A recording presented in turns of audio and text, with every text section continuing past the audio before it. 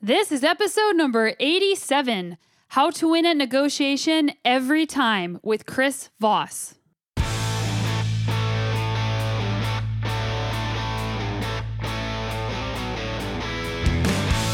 Welcome to the Sonia Looney Show. This is a podcast about how to live a high-performance life, spanning the categories of mindset, plant-based nutrition, and inspiring stories to help you be better every day. The secret to gaining the upper hand at a negotiation is giving the other side the illusion of control. So whatever negotiation you're in, you want to let the other person feel like they're in control. They're going to relax. They're going to drop their guard. You want to hear them out because people start to feel in control as soon as you hear them out. Now, the great trick about hearing somebody out is there's a really good chance they're going to suggest something you want. And another phrase that I like a lot is negotiation is the art of letting the other side have your way. I'm so thankful that you guys are here, and I'm really excited that we are in a new year and this podcast is taking off like a rocket.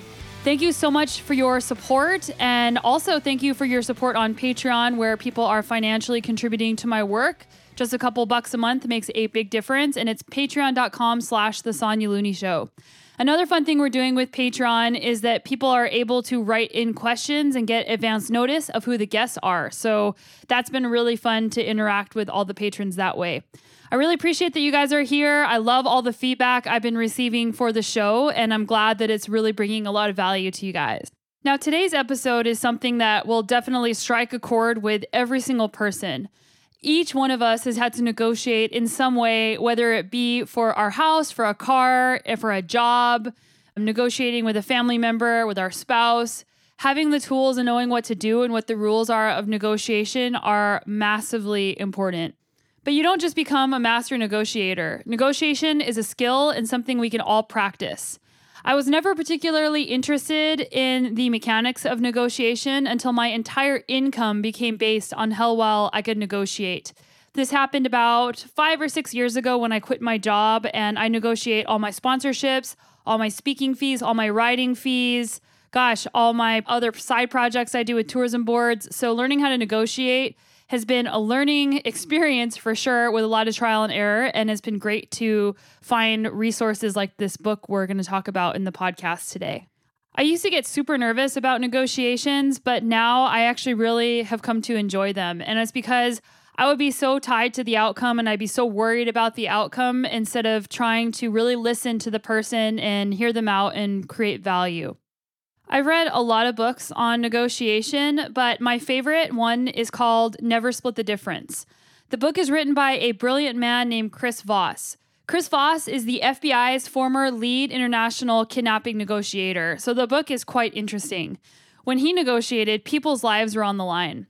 In addition to being an author and a former FBI negotiator, Chris regularly lectures on negotiation and is the CEO of Black Swan Group.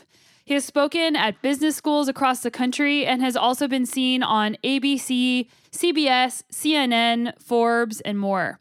In his book, he wrote about anecdotes from his career, some fascinating stories and situations that were challenging whenever he was negotiating for hostages' lives, the tools he used in order to be successful, and how it can be applied to any situation. There are some very direct and easy to implement strategies you can start using immediately after listening to this show.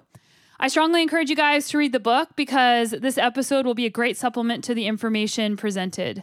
The way Chris negotiates is all about listening, knowing how and what questions to ask, creating value for both parties, and even how to tell if someone is lying. He also tells us the one question you can ask to get someone to respond to your email and how to get out of a speeding ticket. There's a lot of awesome stuff in this podcast, and I think you guys are going to really enjoy listening to Chris. Before we get into it, I wanted to invite you guys to my newsletter. So go to sonialooney.com and a form will pop up, and I send out a bi-weekly email newsletter. And hey, if you don't like it, you can always unsubscribe. But the newsletter is straight and to the point, providing valuable how-to information across the topics covered in this podcast.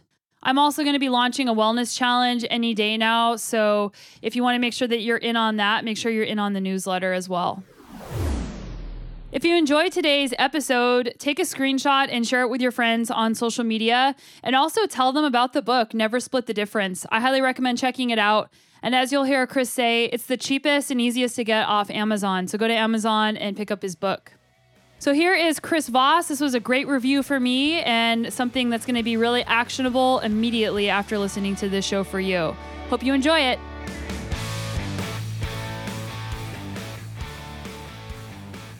Chris Voss, welcome to the show. Sonia, pleasure to be here. Thanks for having me on. Yeah, so you're a pretty impressive person as the former FBI lead kidnapping negotiator. Well, thank you. It's something I was lucky to have done.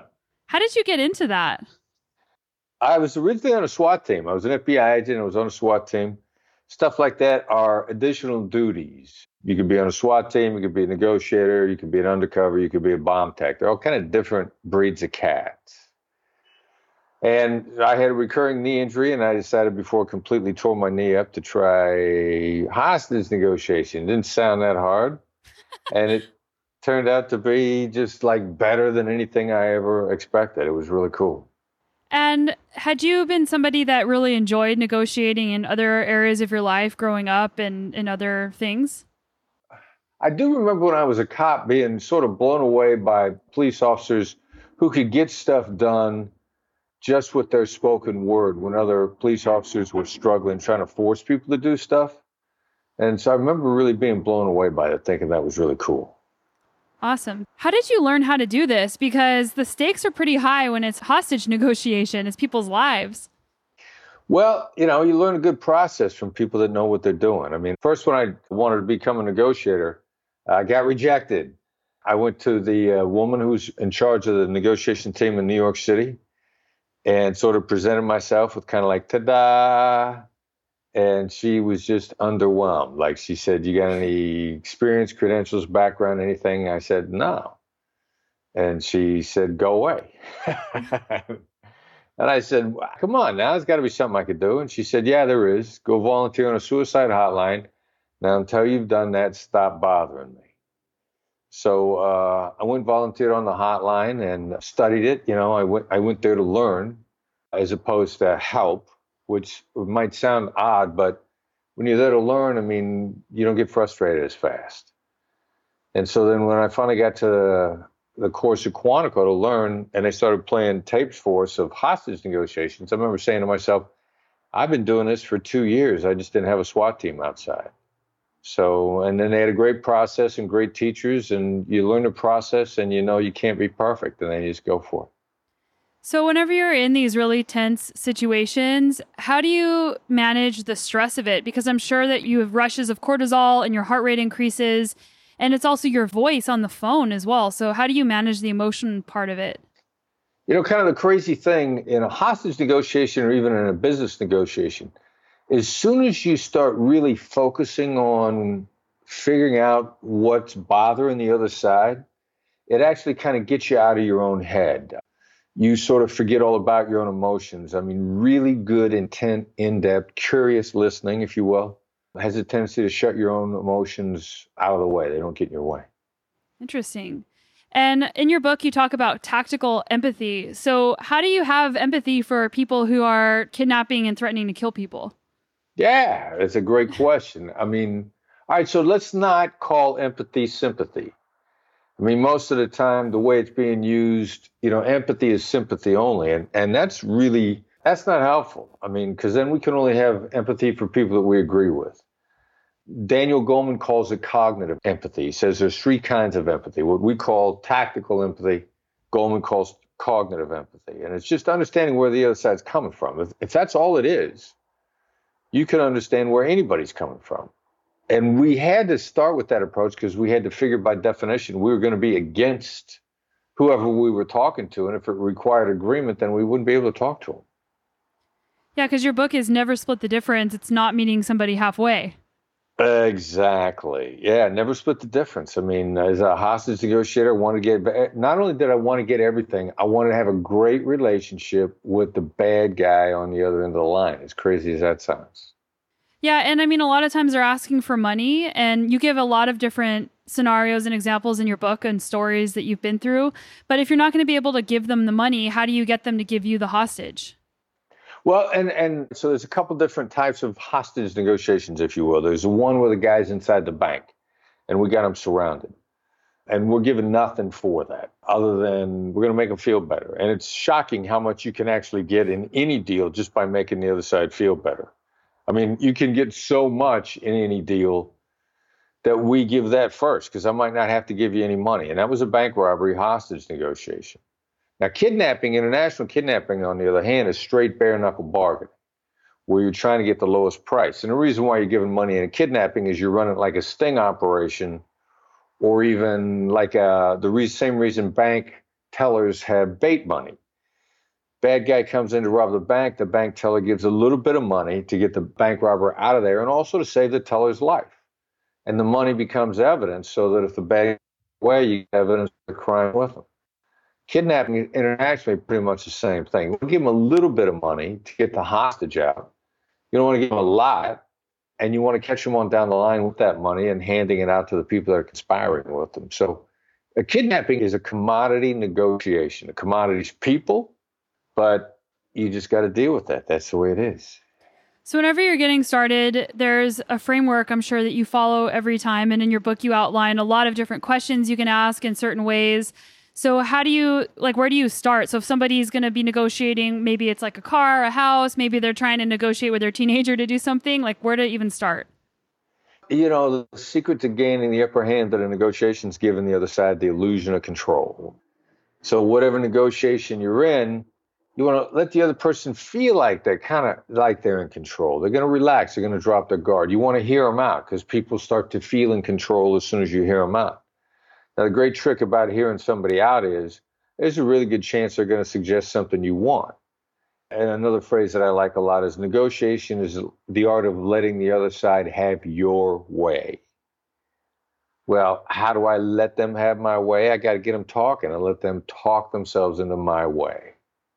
Yeah, and I think something really interesting and really hard for a lot of people to do is to allow for that silence.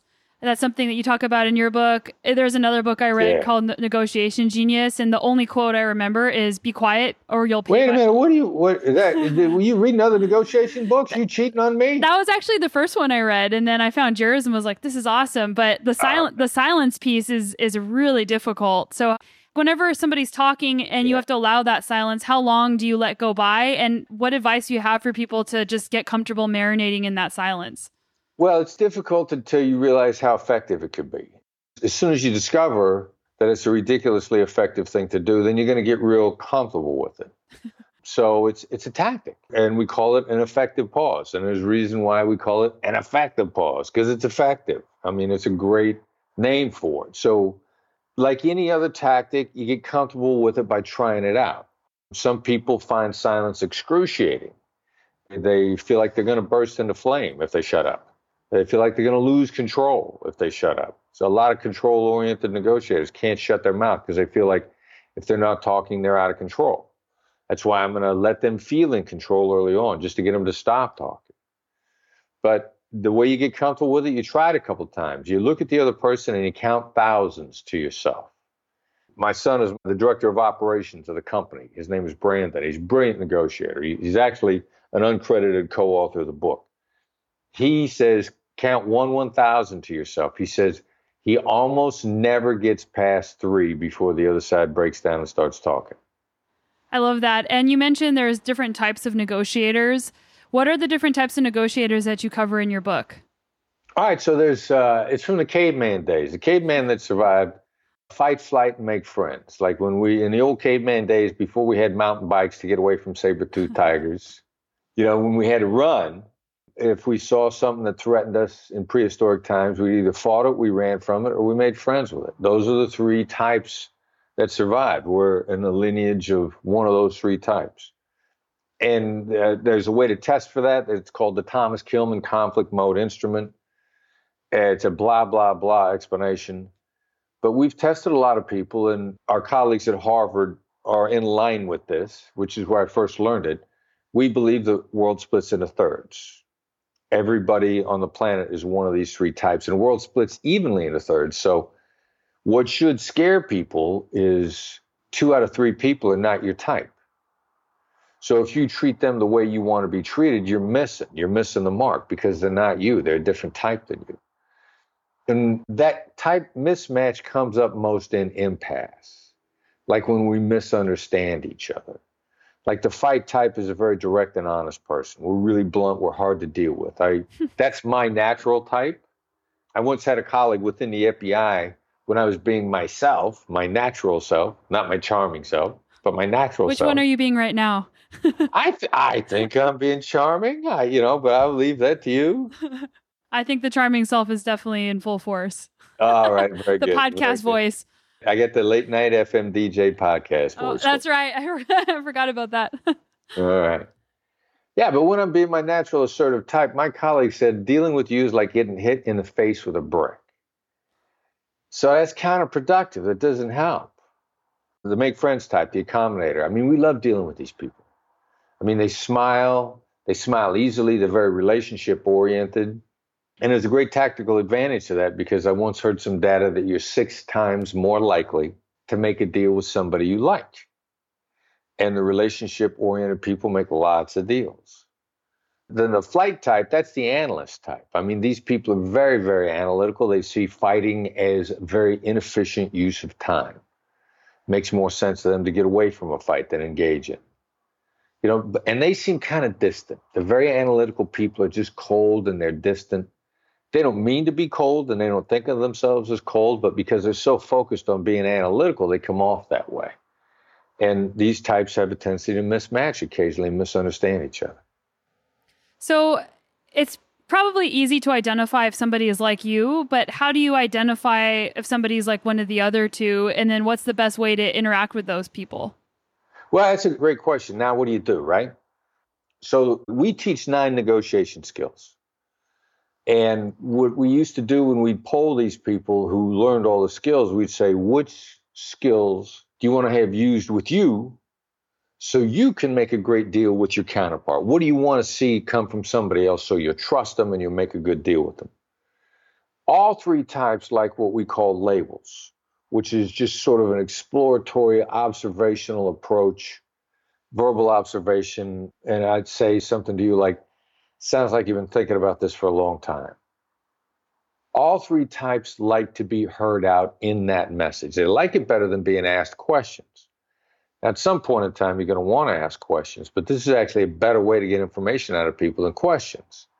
Then, depending upon whether somebody's really assertive, an assertive type loves to be asked what and how. Accommodators need to be asked what and how because they'll never think about it. And analysts don't like to be asked anything because they're trying to hold all their cards to themselves. So the labels, again, going back to analysts, is a great way to draw them out. And I love in your book how you have lots of different ways to ask questions using what and how. And I personally found that very useful. But you mentioned that a lot of people will use the word why. Now, I'm going to use the word why. Why shouldn't we use why? Yeah, how dare you? All right, so why makes people defensive? Again, I'll refer to my son Brandon's philosophy on this. He thinks it's because everybody on the planet, when we were 2 years old, if we knocked something off the table, the nearest adult in the room would come over and say, "Why did you do that?" And we got conditioned from when we were tiny that when somebody was asking us why, that we made a mistake and we're in trouble.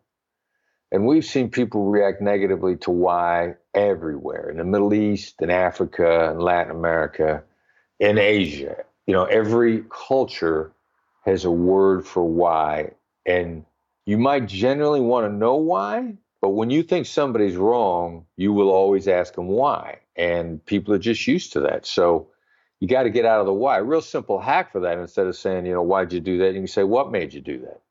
And people will give you a much better answer when you change your whys to whats.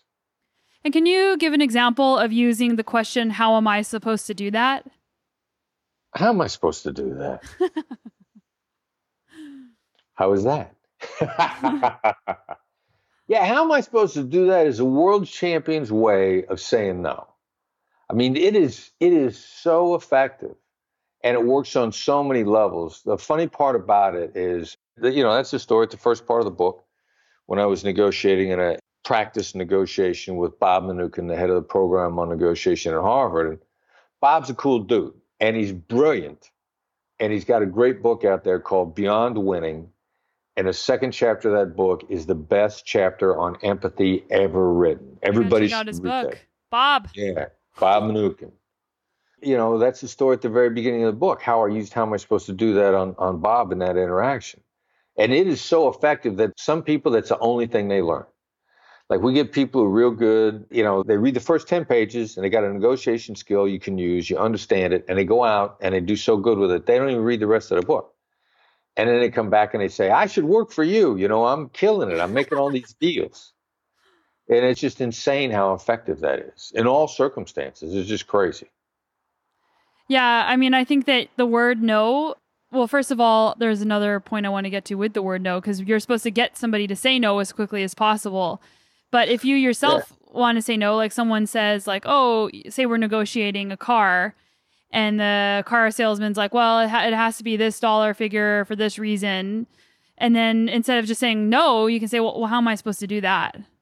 Yeah, and then what I'll do is also I will feed back to that car salesperson their reasons why I should pay the amount.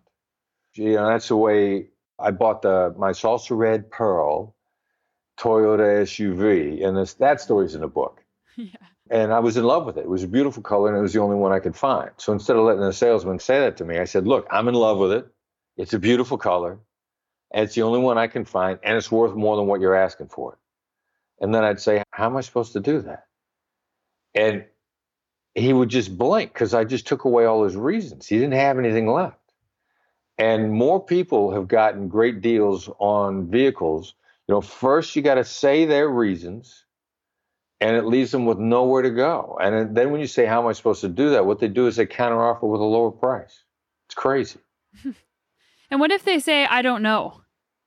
Well, all right. So what they typically, the worst answer you can possibly get is because you have to, or that's on you, or if you want the deal, you're going to have to do that.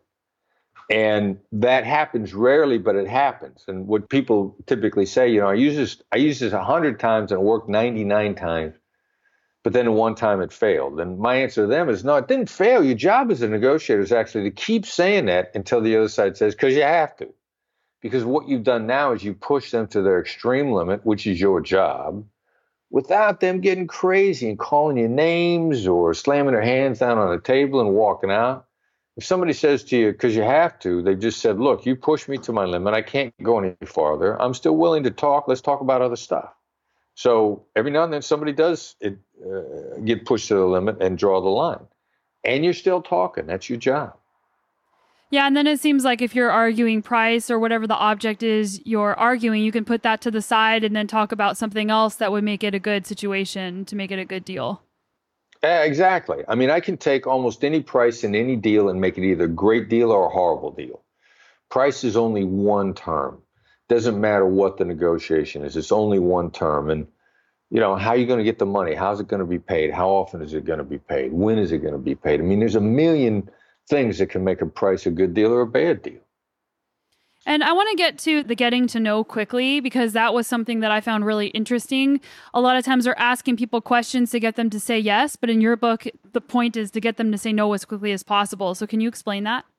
Yeah, when people say yes, they're worried about what they commit themselves to. I mean, you can't say yes to anything without feeling like you're being led into a trap. You know, would you like to make more money? I mean, that's a trap. Would you like to get a better deal on this car? That's a trap. Is it possible that this might work out for you? That's a trap. Every one of those is a trap. And so even if you say yes, you're holding back information and you're concerned and you're distracted, which means you're not listening. Now, the crazy thing is people will go on at length after they've said no because they don't feel like they've made a commitment. So I might have a deal for you, and I would say, are you against doing this? You're immediately going to say, no, I'm not against doing it, but what I need is this, this, and this. You will talk really freely with me about what you need because you don't feel like you made any kind of a commitment. So you can give me this information, you'll give it to me, you just don't want to make a commitment. So people feel protected and safe when they say no, which is why people say it all the time. So we just take the approach, get them to say no, and then find out where the real deal is. Okay, so we've covered a few different things. Number one is trying to hear out what the other person wants with tactical empathy. Number two is trying to figure out what type of negotiator this person is, how they communicate and how you should communicate with them. And then we talked about the type of questions to ask, saying what and how instead of why. And then we just talked about getting them to know. So if somebody wants to go tomorrow to their boss and ask for a raise, like, can you walk us through what that would look like? That way maybe somebody wants to go do that tomorrow. Absolutely. And let's reboot our thinking here a little bit. Okay. Because first of all, let's think about how the boss sees us. Bosses see employees as, hold on, I'll decline that. There we go. Sorry about that. That's okay. All right. So employees only go in to see their boss when they want something. That makes them self-centered. So you got to realize that when you go in asking for more, you don't only go who goes into their boss saying, boss, what can I do for you today? So bosses are conditioned to have their backup when you walk in, and they're going to expect you to ask for more money. So negotiate a great deal, negotiate a success package, and your salary will follow. Don't focus on salary, focus on your success. The best advice that I ever heard in this regard, a close friend of mine, his name is Tom McCabe. Tom is the head of U.S. for the Development Bank of Singapore. So this is an international bank, and Tom is the head of the entire operation for the United States. Now, Tom and I are from the same small town in Iowa. Tom didn't get there by having a family, friends help him on an alumni network, put him in position. His undergraduate degree is from his tiny school in Missouri, so he didn't have a great degree. What he did to negotiate his success is every job and every job review, he's always said, how can I be guaranteed? Understand now this starts with the word how, not I want.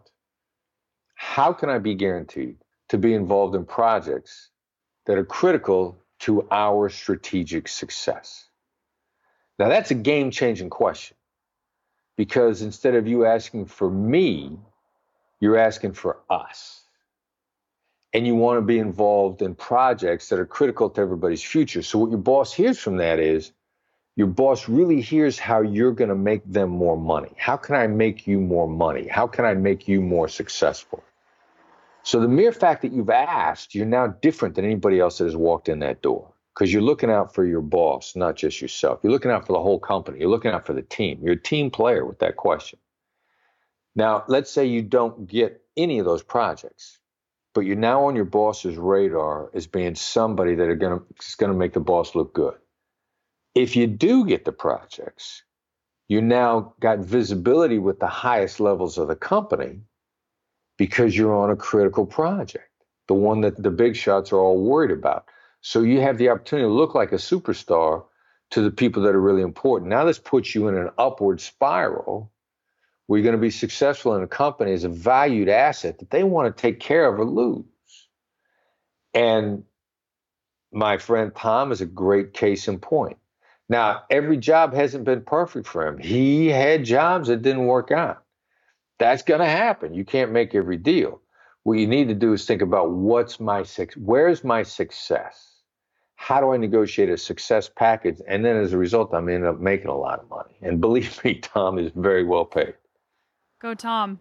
So what if you're a boss, like you tell all these ways that you're going to bring value to the company, and you've delivered on that, and now you're with your boss and they're like, well, how much do you want? Picking that number can be really intimidating for a lot of people. And with a lot of things like what I do, like with sponsorship or speaking or whatever, you have to figure out how much you're going to anchor at. And that can be really intimidating for people because you don't want to offend the person by anchoring high. And there's all these different strategies I've read about anchoring super high or like just being honest. So what do you recommend? I don't like high anchoring at all. High anchoring makes deals go away. The data that's out there is a real big difference between me and my academic colleagues who have written books. And they won't argue with me publicly on it. I've gotten feedback informally from a lot of them that they disagree with me on this. But they can't argue why because their data is based on pretend negotiations that they conducted in their classes. Mm-hmm.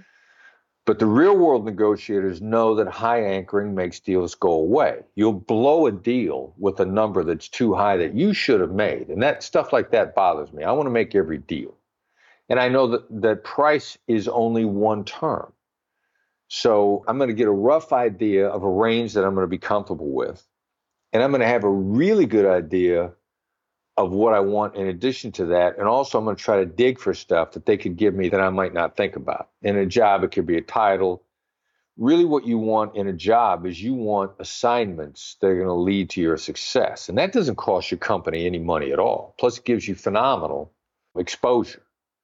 So I'm looking for exposure. I'm looking for long-term value. So this gets us back to the number. Get an idea of a number. Now you got to negotiate your way into the number.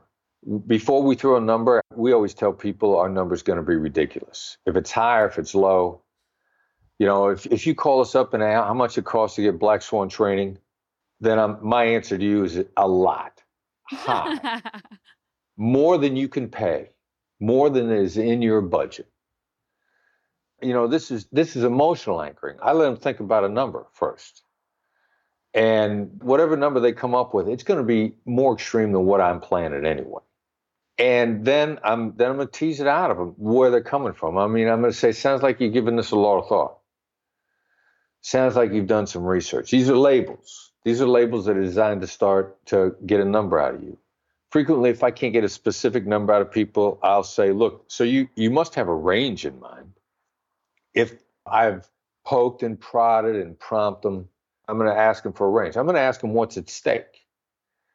I'm going to ask them, if we don't make a deal, what are you going to lose? What's at risk to you? I mean, these are all value establishing techniques. What I'm really trying to do is I'm trying to establish value, and then losing value is the strongest decision-making motivator out there. It's so strong that Daniel Kahneman got a Nobel Prize in behavioral economics because loss stings twice as much as gain. So if I get you thinking about what you're going to lose if we don't make a deal, that's a strategic advantage to me. Also, I need to know in advance whether or not you're going to make a deal with me at all. If I start to ask these kind of questions, you may not plan on making a deal with me. A lot of people call my company asking us for training just because they want a quote. They're not going to use this. They just need the quote for their internal structure. They got a favorite vendor. They need to get two competing quotes and then give a reason why they're going with their favorite vendor. I also want to keep myself out of that position because I'm not giving out numbers if we're not going to get the deal. So if they can't talk to me about value, they're not going to give us a deal. So quoting a number before you know what the value is, to me, it's like I got to give the price of a meal in a restaurant before I know what you're going to order. How am I supposed to do that? Yeah, what I really liked about everything you just said too is they're coming to you saying how much, and then you're not giving that information. You're trying to see how much they're willing to spend first. And that's something and also the value though too. I mean, this value is an overused word so much that people don't even know what it means anymore. But I want a real feel for what's at stake for you. I mean, why me? Why am I valuable? Because I'm not looking to take advantage of you. I'm looking to make a great deal with you. I'm looking to have a long-term relationship with you. I want us to be happy 10 years from now that we know each other. So because that's where I'm coming from, I really want to make a great deal. I want to know what's at stake here. I want to know what the value is. And then once we've made the deal, my plan is to over-deliver anyway. My goal, no matter what, if you hire me for $1 million, I'm going to want you to feel like you got $100 million out of it. And I'm going to want you to get that $100 million. So that one way or another, what you invest in me is cheap. So if you're talking to these people and you've said, this is the value I'm going to deliver, all these things, what if they're still not giving you a number? Because I actually try to do this a lot because I work with companies all different sizes and I really want to be fair, but it's also about the value that I bring. But I want them to give me the number before I give them a number. So how do you get that number out? So when you're having trouble getting a number out of somebody, how often do you end up making that deal? Most of the time, because I end up throwing out a number, and then the number I say, well, this is pretty much what everybody else is paying, which is true, but I also want to see where they're at because some of them, the number is too high for them, and they claim they don't have the budget, which sometimes is true and sometimes isn't true. Sometimes they just don't want to give it to me. Right. Well, exactly. Now I'd start asking, all right, so if we can't make this deal, what else can you throw on the table? Like one of my favorite deals of all time, I spoke for free to a conference in Boston, probably about 3 years ago. So just because they didn't have money for a speaker's fee, they had money for travel and they had money for books, because that was a whole separate proposition. So we packaged in 300 books. Now, this is a great book sale. Now we started talking, and we had almost no video of me talking at the time. They could shoot a video and they could give me the video for nothing. And they did a great job. They shot a great video, it's on our YouTube channel. It's been shown a whole bunch of times. But the real kicker there was they were the local chapter, National Contracts Management Association. And a person that was trying to get me in said, well, we'll recommend you to national. Now, I've heard that before, and a recommendation to hope to get a deal. Hope is not a strategy. So that's going nowhere.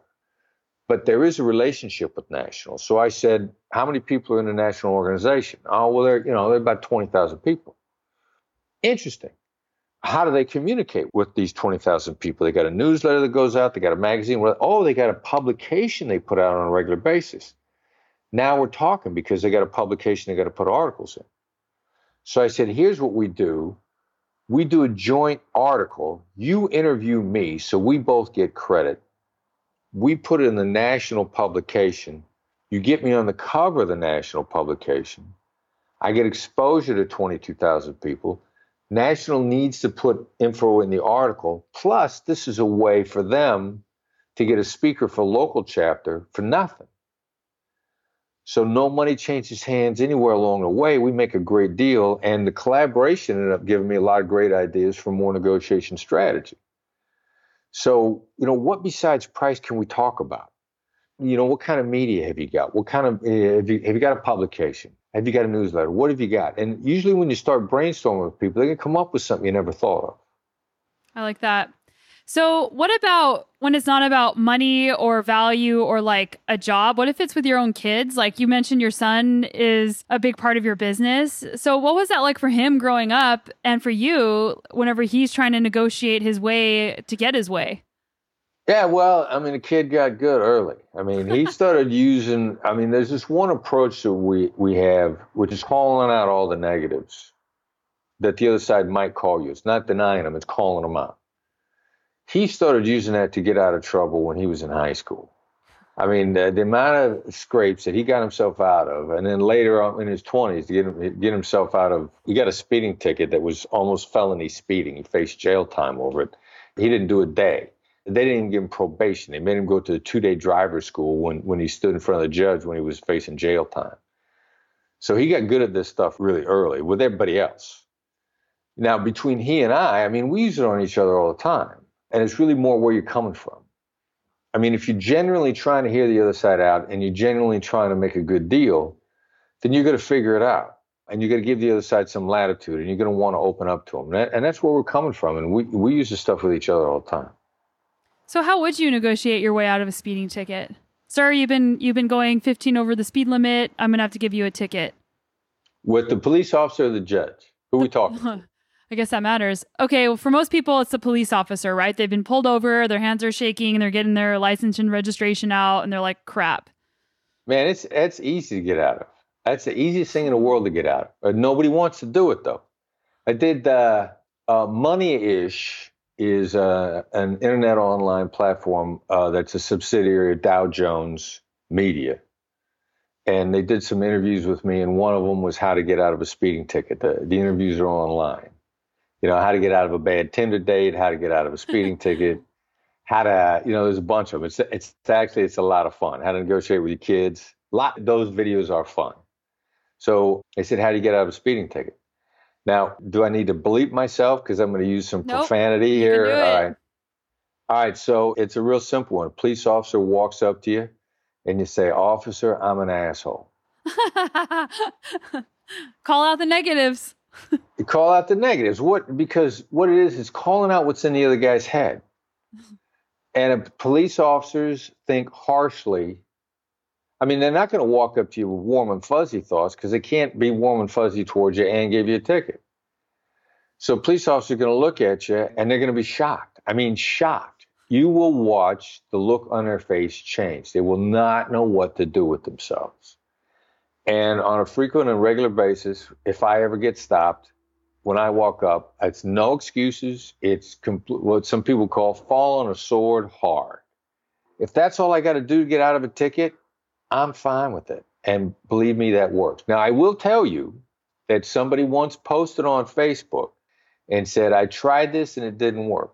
What they put on Facebook was they said a police officer walked up to my car and they asked me if I knew why they stopped me. And I looked at him and I said, because Chris Voss is an asshole, and they gave him a ticket anyway. Well, that's not going to work. No. Boom, boom. That guy actually put that out there, though. I thought it was pretty funny. That is funny.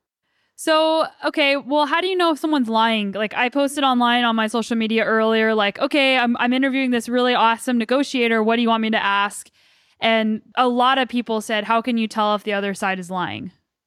Okay, so let's flip that on its head, too. Let's talk about how a polygraph works. What you don't need to know is how they're lying. You need to know how they're telling the truth.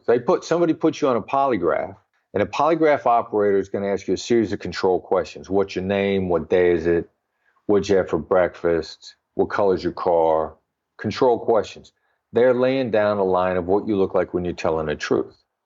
Now, all I need to know is if you do anything other than that, you're not telling me the truth anymore. I just need to know the one way you tell the truth. Everybody, if you tell the truth, you tell the truth one way.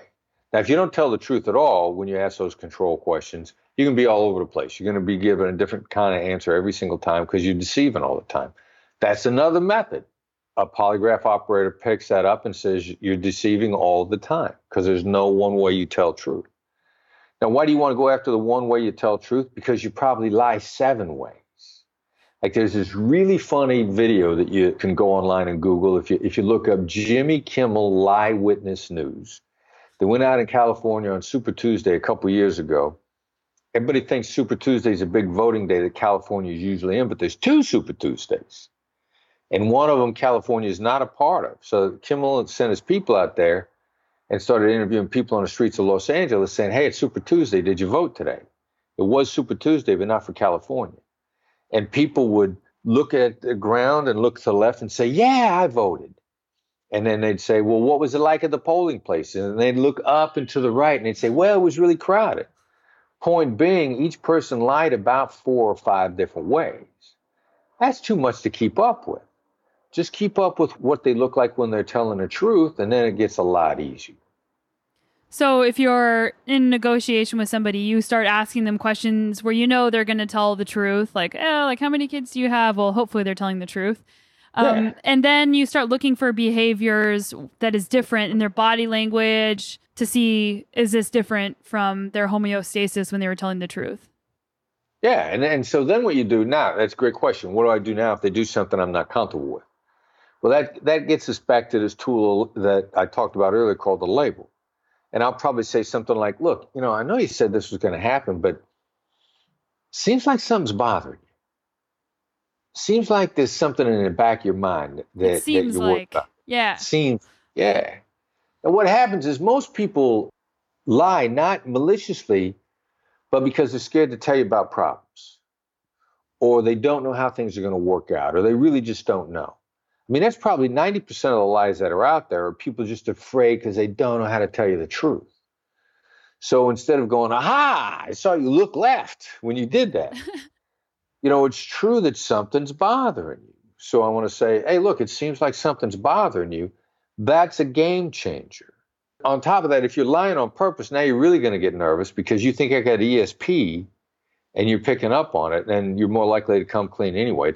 It ain't hard to figure out that somebody's lying. The hard part is to get them to tell you the truth. Man, it would be so hard to be your kid. Just thinking about kids lying to like trying to get away with. I'm a terrible liar. I didn't really get away with stuff very well when I tried to lie to my parents. Yeah, so figuring out when people are lying. And then, like you said, sometimes it's not bad intentioned. and they'll just say, oh yeah, whatever. And then you go away and then you send them an email and then you never hear back. So there's I really love the email advice that you have in your book. So how can you get somebody to respond to an email after they've said, oh yeah, sure. And then you never hear from them again? In the first place, they said, oh yeah, sure. Because you were yes addicted. I mean, you're just trying to get them to say yes. I mean, the first thing we got to do is we got to get you out of your yes addiction. So that's the first problem. You should be asking questions where the answer is no instead of yes. But if you got somebody who's not getting back to you, then you got to ask them a no question, and you send it in an email, one-line email or one-line text, which is going to be, have you given up on this project? Or have you given up on whatever it is that you were talking about? Now, you got to send it out word for word, exactly like that, and nothing more. I mean, this is one, some people have screwed this up by changing the wording or by adding stuff. I had one guy that sent out, have you given up on doing business with me? And the very next line was, because I haven't. You know, that blew the first question. Or I was at a conference probably about 6-7 months ago. This young lady came up to me and she said, I sent out a text message, have you given up on this project? And it didn't work because they didn't answer. And I said, really? That never happens, but tell me word for word, what did you send? And she said, yeah, well, I changed it. Instead of saying, have you given up? I said, should we give up on having lunch together to talk about the project? Now, you know, that she screwed everything up because she took some of her ideas and she blended them in with some of my ideas. She said, well, you seems really accusatory, so I wanted to say we instead of you. And well, that was one of the most important words. So, I mean, that works. It works magic. You send that one-line text or one-line email, sit by your phone or sit by your computer because you're going to get an answer in about 5 minutes. How did you figure out how to word that question in such an exact way? So we were exploring the idea of no-oriented questions probably, I think, back in 2012. And we weren't using them quite this aggressively. And one of the students in a class at Georgetown worked for a Republican fundraising committee. And what they did was they called people at night and asked them questions. They would ask 3 questions and ask for money. And like almost all sales calls, every question was to try to get a yes, get 3 yeses, then they're going to give you the big yes if you get the 3 yeses, which is such nonsense. So the first question was, would you like to see the Republicans back in the White House in November? And he switched all 3 of those yes questions to no, and he put for the number 1 question, have you given up on taking the White House back in November? And they ran the no script and the yes script side by side that night, and the no script got 23% higher donation rate. So we love the beauty of that question so much that we've been using it for massive effect ever since. Maybe you can correct me with this because I read your book back in August and I actually wrote all these notes about your book. So this might be out of context, but I have get to yes 3 times, first time agreement, label or summarize to get to a that's right, and then a calibrated how question. So isn't that trying to get to yes as well? Yeah, you know, we probably we'd leave the yes stuff out entirely if we did the book over again, because people get that mixed up with getting 3 different yeses in a row, which is this yes momentum nonsense, which is just utter crap. It's just really bad. You know, would you like to make more money? Would you like to have more free time? Would you like to live in a big house? Those are all 3 yeses in a row. Theoretically, they tie the person down. They actually call them tie downs. And then you can't do anything other than say yes to the last question because you're tied down, you're trapped. Nobody likes to be tied down and trapped. Now, what we talk about in the book is called 3+, which is getting yes to the same thing, not 3 different things, 3 times in a row. And somebody was trying to hire me as a consultant a number of years ago. And I can pretty much smell up front if somebody wants to get the consulting and then not pay. You know, say, yeah, you know, as soon as I quote them my fee, which is really high, they go, okay, that's fine, I'll pay it. I just need your consulting now. I need it now. You know, we don't have time for me to pay you now, but I need it now, and I promise I'm going to pay you as soon as I get the consulting. Like, that stinks like a ripoff to me. So I said to him, okay, so you promise you're going to pay me as soon as we bill you? And the guy goes, yeah. And so that was a lie. And most people love yes so much that the liars only have to say it once, ever. So I said, so let me get this straight. As soon as we send you the bill, you're going to pay it right away. And the guy looked really hard to the left, like he was shocked that he had to say yes again. And then he looked back at me and he went, yes. Now that was what my poker playing buddies would call a tell, a flinch. He was so shocked that he had to say yes to the same thing more than once that he almost melted down in front of me, because people love yes so much, nobody ever tries to break it and shake it apart. And that's why it's really effective to get yes to the same question, boom, boom, boom, 3 times in a row. Because if the person is lying to you, they're going to flinch so hard on the second or third one, they're going to look like epileptics that have just gone into a fit. Awesome. Thanks for clarifying that. The last strategy that I wanted to ask you about was the mirroring strategy, where you repeat. So could you talk about that? Talk about that? Yeah, please talk about it. And I just mirrored you, did I not? Yes, you did. All right. So a mirror is ridiculously stupid in its simplicity. And most people are scared to do it because they just think something that simple is just not going to work. And it's not the body language mirroring. It's not if you've got your hand to your chin, I put my hand to my chin. Or if you cross your ankles, I cross my ankles. Whatever kind of stuff that is that people do with each other when they begin to resonate. And since people do that, then the manipulators say, all right, so just mirror their body language and they'll give you whatever they want because they feel so close to you. And again, another thing that I'm dubious of. All right, so that being said, what's a hostage negotiator's mirror? What a hostage negotiator's mirror is the repeat of the last 1 to 3 words. No more, no less. And that causes like a connection in people's brains. It's actually much better than saying, what did you mean by that? Because people will clarify with different words, or they'll add to it, or be willing to sit in the silence until they add to it. Mirror is a really phenomenal technique 3 different times with the assertives who want to talk. People mirror me all the time. They catch me with it because I love to talk. I'm going to keep going. It's a great clarification tool.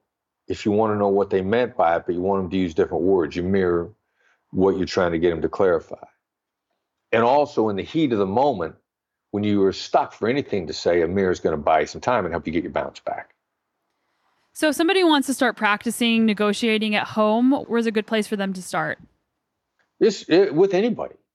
I mean, the great negotiation is about proactive listening. It's about hearing the other side out. And there's all these different methods are really designed to hear the other side out. Paraphrase them, summarize them, make an observation, not good or bad, but an observation about what they're talking about, and say stuff like, sounds like you got a lot on your mind. Sounds like you've been thinking about this for a long time. Sounds like you think I should know better. Whatever it is. You start practicing this stuff in the low stakes conversations, you're going to be able to use it in a high stakes game. And with your book, so what made you decide to write the book? And then how did you negotiate the terms around your book? All right, so terms were easy. I'm all about successful collaboration, so terms were a piece of cake.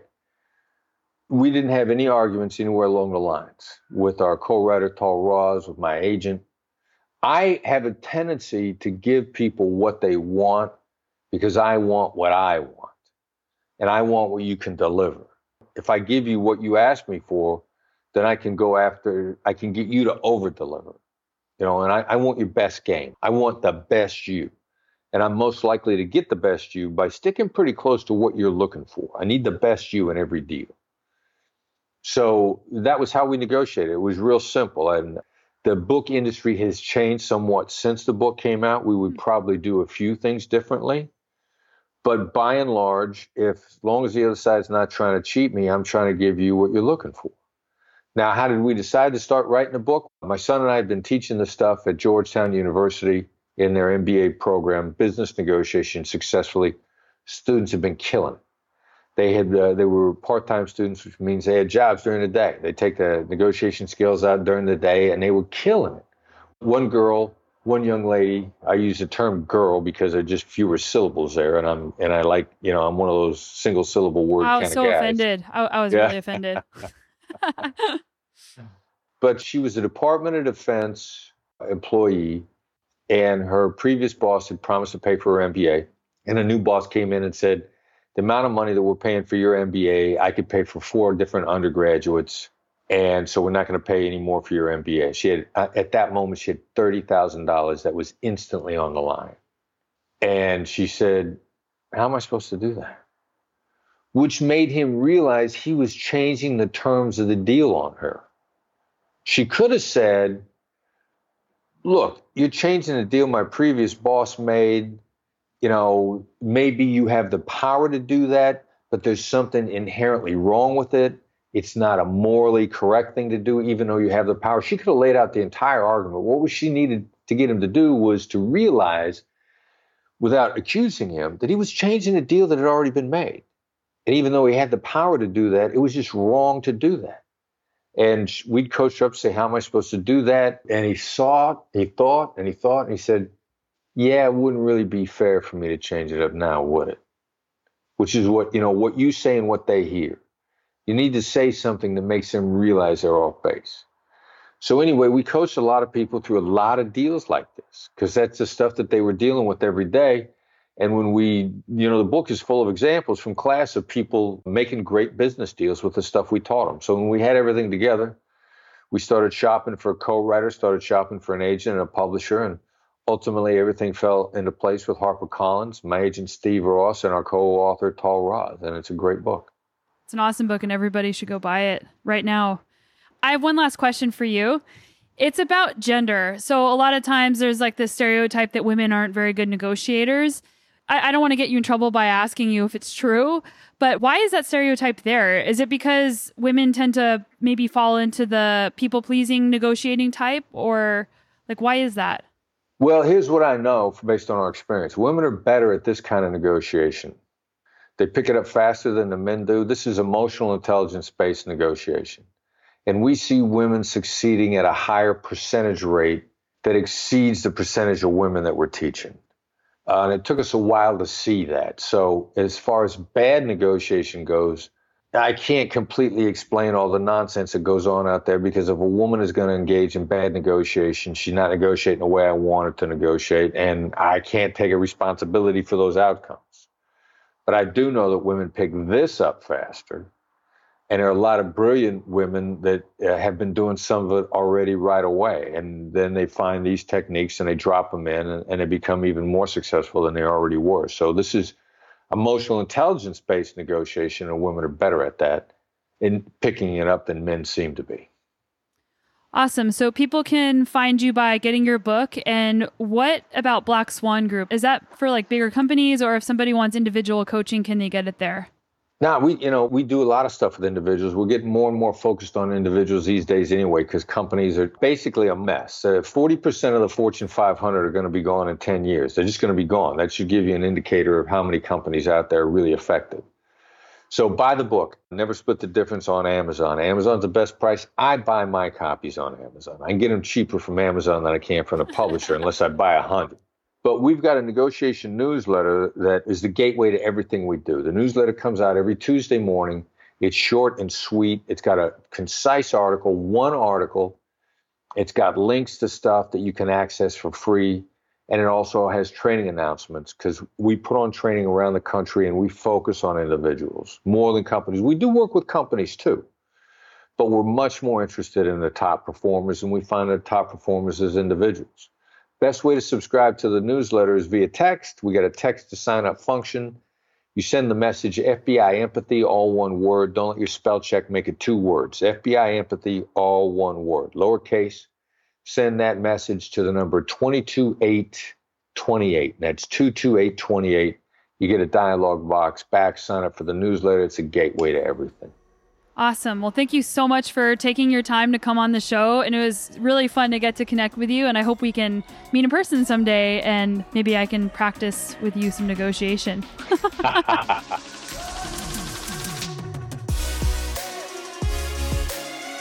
That was a really fun interview. And I have to say that I was kind of laughing on the inside when Chris was talking about clients reaching out to the Black Swan Group and trying to negotiate a fee. Because trying to negotiate with a negotiation company about a fee when you're not the expert negotiator would be really interesting and also really intimidating.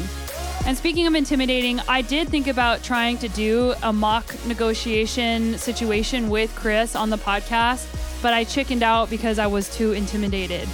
I hope that you guys got a lot of really good takeaways from that show. I think that there was a lot of information, so you might want to listen to it twice. whenever I read his book, I took a bunch of notes that I still refer to pretty regularly. So check out Chris's book, Never Split the Difference. Make sure you share the show with your friends if you think it's interesting or it brought value to you. And I'm so thankful that you guys are here and wishing you all the best success in your training and adventures. And we'll see you back here next week.